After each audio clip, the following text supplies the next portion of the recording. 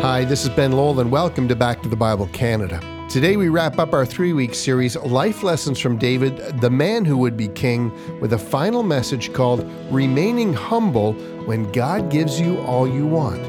So let's turn in our text to 1 Samuel chapter 31 with Dr. John Neufeld.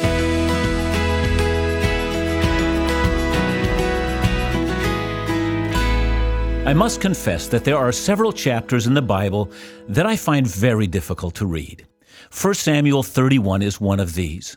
I find it difficult to work my way through the portrayal of the absolute defeat of the people of God and the utter triumph of a pagan people.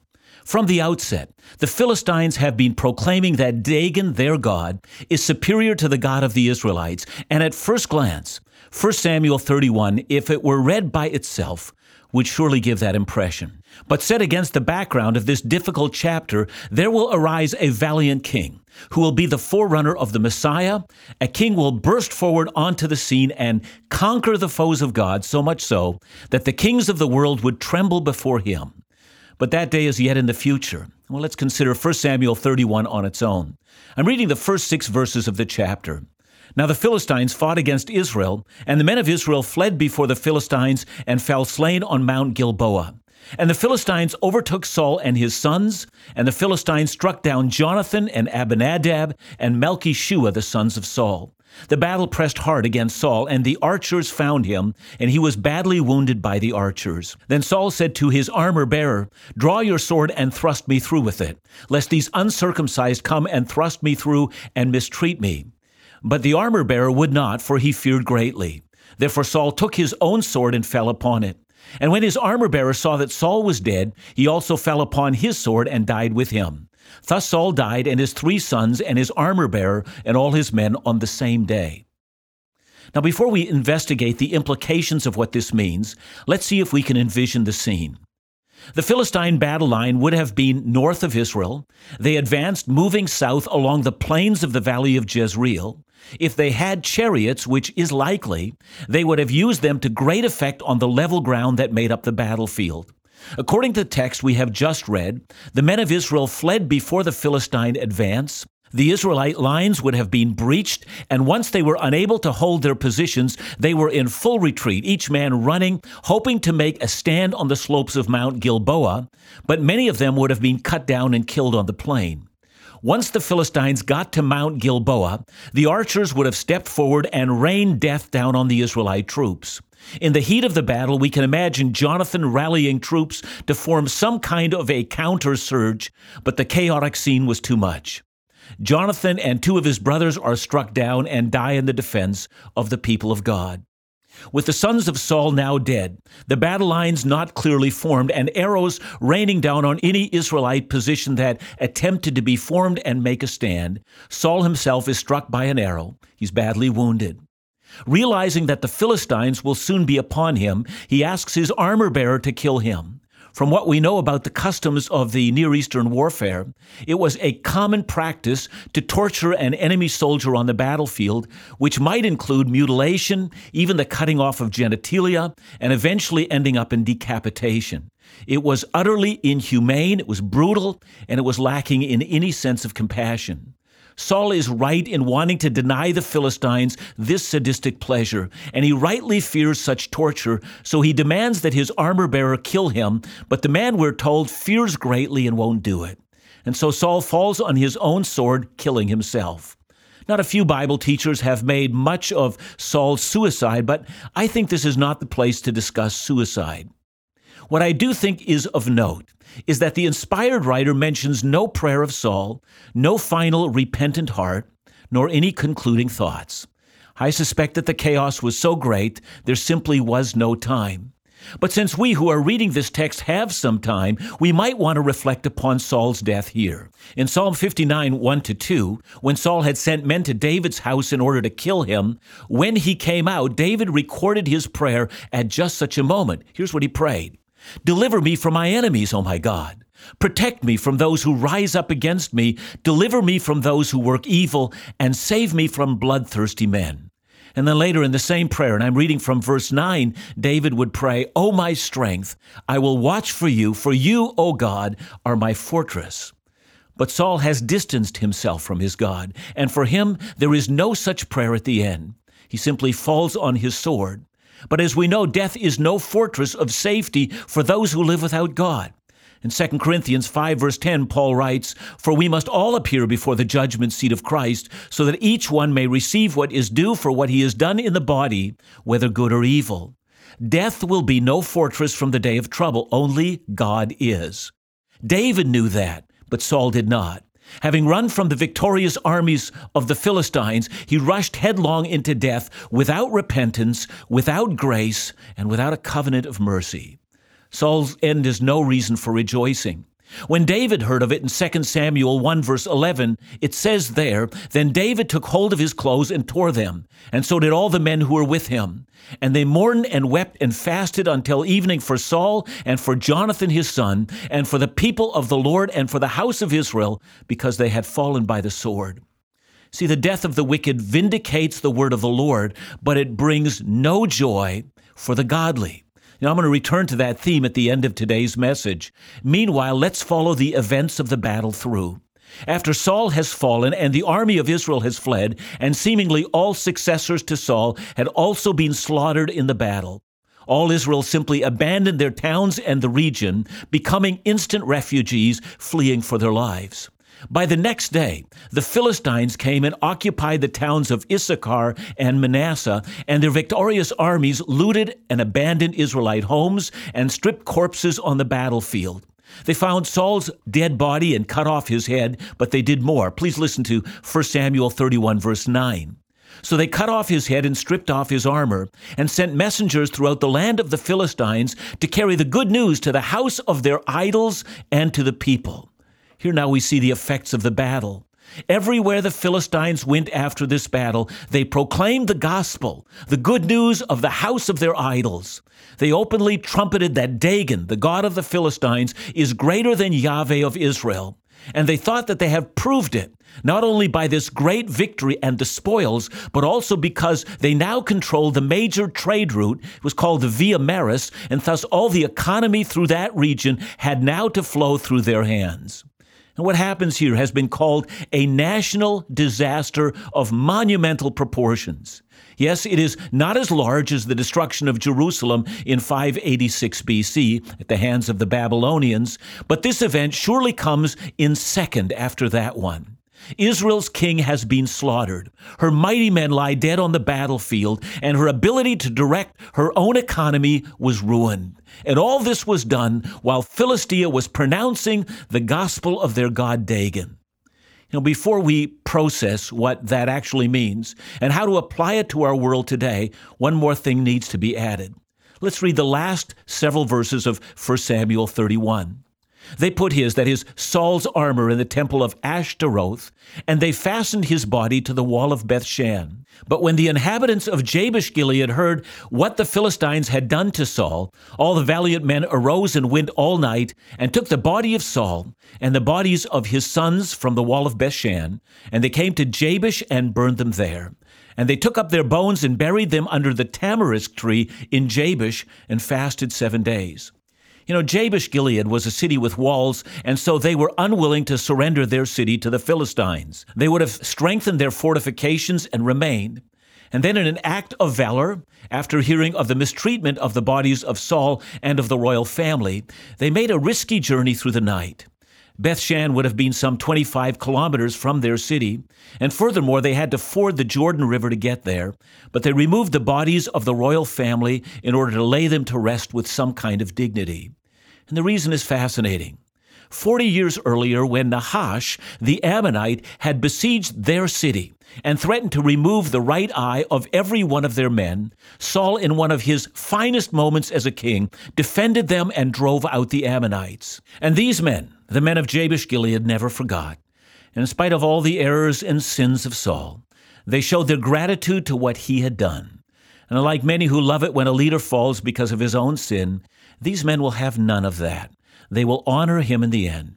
And so a period of time in Israel's history is played out when it would seem like the enemies of the God of Israel had won, and that Israel has been humiliated and disgraced in a way that she could hardly lift up her head. And when we come back, we'll try to understand the question of why it is that God allows such things to occur, and why in the midst of such things we can still have hope and assurance that our God is in control and that He remains victorious.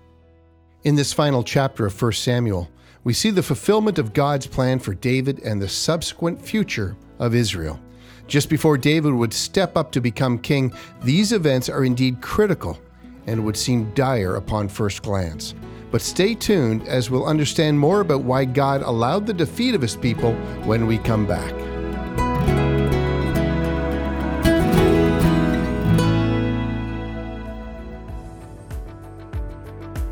Faith is never disappointed.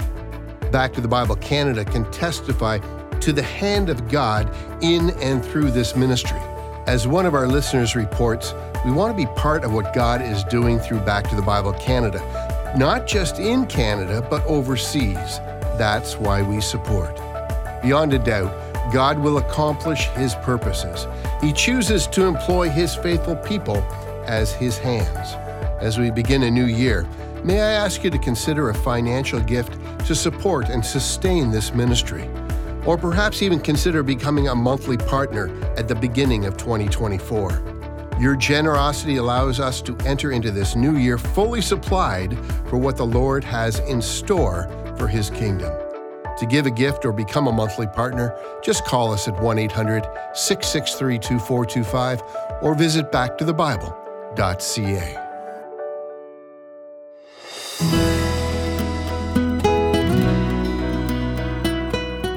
If you go to North Africa today, you go to country after country that once was an important seat of the Christian church. Lands where the gospel had once been proclaimed now are all under Muslim hands. Simon of Cyrene, who carried Christ's cross and then was purported to have been converted, came from North Africa. The Ethiopian eunuch came from there. The spread of the faith in that part of the world for the first 5 centuries was rapid and intense. Alexandria of Egypt was a great Christian center. Even though our Bible records the journeys of Paul in Europe, North Africans were among the very first people to receive and openly embrace the gospel. With Muslim invasions, many Christians fled to Europe, and many Christians died, and many apostatized to Islam in order to survive. It's a history I find difficult. Or consider the Holocaust of the Armenian Christians in Turkey that all but eclipsed Christianity in that country. Christians are sometimes left to ponder why God should allow such a thing. And yet, even while I don't pretend to answer this question, I am reminded of other biblical occasions of defeat. I'm reminded of the fall of Jerusalem at the hand of the Babylonians, the utter destruction of the temple, and the removal of the entire population of Israel from their land. And yet, as horrible as that may seem, Jeremiah in Lamentations 3, verse 23 to 25 says that even in those horrible events, the steadfast love of the Lord never ceases. His mercies never come to an end. They are new every morning. Great is your faithfulness. The Lord is my portion, says my soul. Therefore I will hope in Him. And of course, we know that God would not allow Israel to live in rampant idolatry, but that He would punish them. And more, we also know that the destruction of Jerusalem was not the end. In the book of Daniel, Israel learned a lesson they could never have learned if they had not been driven out of the promised land. They learned that Yahweh was God not just over Israel and Jerusalem. He was God over Babylon. Indeed, He was God over the whole world. In the end, even the king of Babylon himself had to admit that Daniel's God was king over all, and that, as is recorded in Daniel 4, verse 3, His kingdom is an everlasting kingdom, and His dominion endures from generation to generation. It's because of the Babylonian captivity that Israel finally and ultimately put aside their idolatry and recognized something they had never seen before. There is but one God, and Yahweh of Israel rules all the nations. If the destruction of Jerusalem had not happened, they would never have seen this. The same is true for another national disaster. 2,000 years ago, the Son of David and the Son of God rode into Jerusalem only to be nailed to a cross, be bitterly abused, and killed and laid into a tomb. But it's only because of that the gospel has broken the bonds of Judaism and is heard in the whole world, resulting in the conversion and salvation and eternal destiny of countless millions of people. Had Jesus not been so thoroughly crushed, the gospel would never have been heard. And that takes us back to the fateful battle at the slopes of Mount Gilboa, where Saul and his 3 sons died. Israel looks hopelessly defeated, and Philistia is proclaiming the gospel of Dagon everywhere. The faithful in Israel hang their heads in shame and wonder how it is that God could have allowed such a thing. Well, the first reason he did is because God will not tolerate idolatry even among his own people. False gods, blatant disobedience, and a going of our own way is not overlooked by God. Saul, if he refused to look to God, would be defeated by the Philistines. The same can be said of us. Individual Christians and the church as a whole. If we deny the word, if our gods become money, pleasure, pride, acceptability in the eyes of the world, God will not bless us. He will allow us to be defeated by our enemies. God is holy, and he will not be mocked, even by his own people. The second reason why God would allow such a thing is because God was preparing his man, David, to step onto the throne. As 1 Samuel ends in absolute collapse, so 2 Samuel begins with the words, after the death of Saul, when David had returned from striking down the Amalekites. As 2 Samuel begins to play out, David moves from the Philistine city of Ziklag to the Judean city of Hebron. And for 7 years, he seems to hobble along, and half of Israel proclaims him as king, and the other half proclaims Saul's remaining son, Ishbosheth, as king. But eventually, David becomes the sole king of all Israel. After defeating the Jebusites in Jerusalem and claiming that city as the capital of Israel, David does the next great thing. He engages Philistia in such a warfare that in 2 Samuel, we read that he so utterly defeats the Philistines that they never rise as a nation again. Furthermore, as 2 Samuel 7 tells us, the time came in David's reign that God gave him rest from all his surrounding enemies. He essentially defeats Philistia, Moab, Ammon, Syria to the north, and lays down the foundations of a secure kingdom which will lead to an era of peace. Had it not been for the utter defeat of Saul, David would never have come to the kingdom.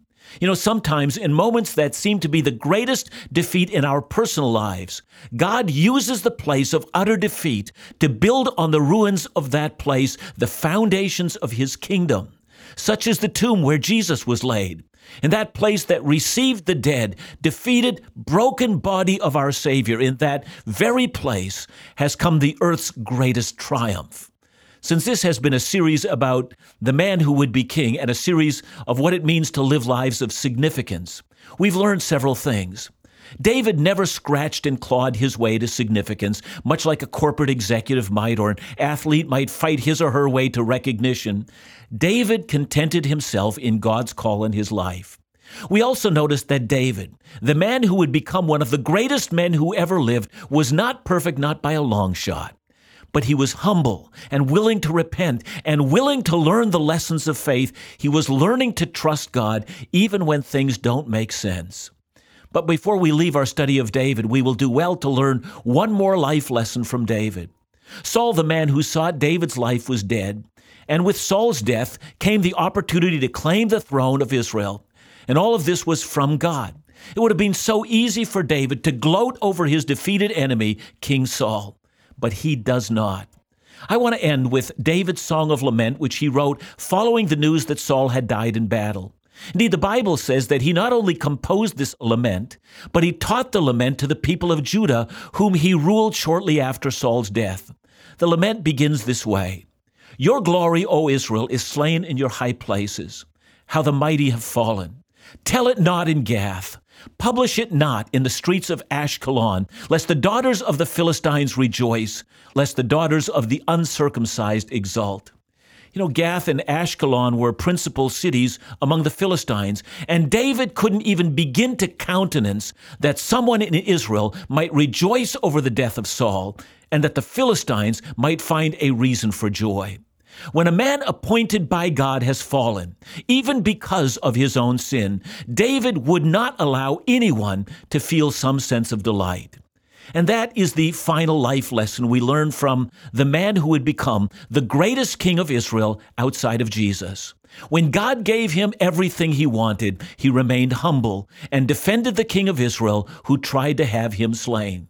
No one lives a life of significance until they deeply drink from the well of humility and defend the people of God when everyone else would slander them. Yes, God had vindicated David in the end, but he would not mock those who sought his undoing. Men and women of significance, men and women of God are that way. For when they receive from God all they ever wanted, they remember that this came only because God was gracious and not because they were morally superior. They remember that it is God who removes kings and lifts men to become kings. It is God who does all things for his glory. And when in glorifying himself, God also condescends to show mercy to us, allowing us to live lives of significance. All we can do is to remain humble and bow our knee to him who is the only true king and redound all praise and glory to him.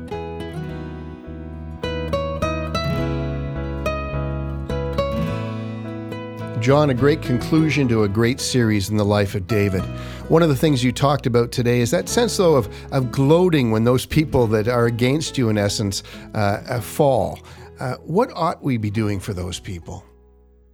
Yeah, I know it does sometimes happen that individuals who leading lives or maybe have ministries that we think are disreputable or teaching things that are not accurate according to Scripture, and then we find that they do fall, in which they do, and that, especially we've had this situation with televangelists and the like who have kind of ended just in great ruin, and then we find out gloating, and we tweet and Twitter and do everything else and just to join the world in mockery. I think David's life teaches us not to do that. Tell it not in Gath. Declare it not in the streets of Ashkelon. Let's humbly bow our heads and pray for those who have fallen and ask God to restore them, but let's not become gloaters along with the rest of the world. I think that's the lesson to learn. Over the past 3 weeks in our study of David's life, before he became king, we've certainly learned so many applicable lessons and principles of how we can lead lives of significance. I hope that today's final message has been a blessing and encouragement to you, as we live in times where it seems like believers are increasingly being persecuted in a variety of ways.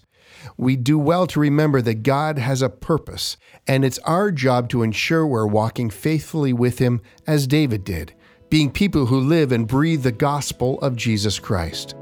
Back to the Bible Canada, leading you forward in your walk with Jesus every day.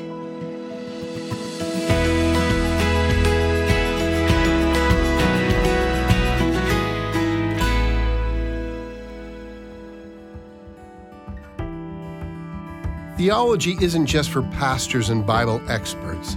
It's for everyone seeking to better understand the God of the Bible and the depth of his love for us. And one of the most mysterious, intriguing, and life-changing doctrines is that of God's providence. Once you grasp the reality that God is actively directing all aspects of your life, your faith will be revolutionized.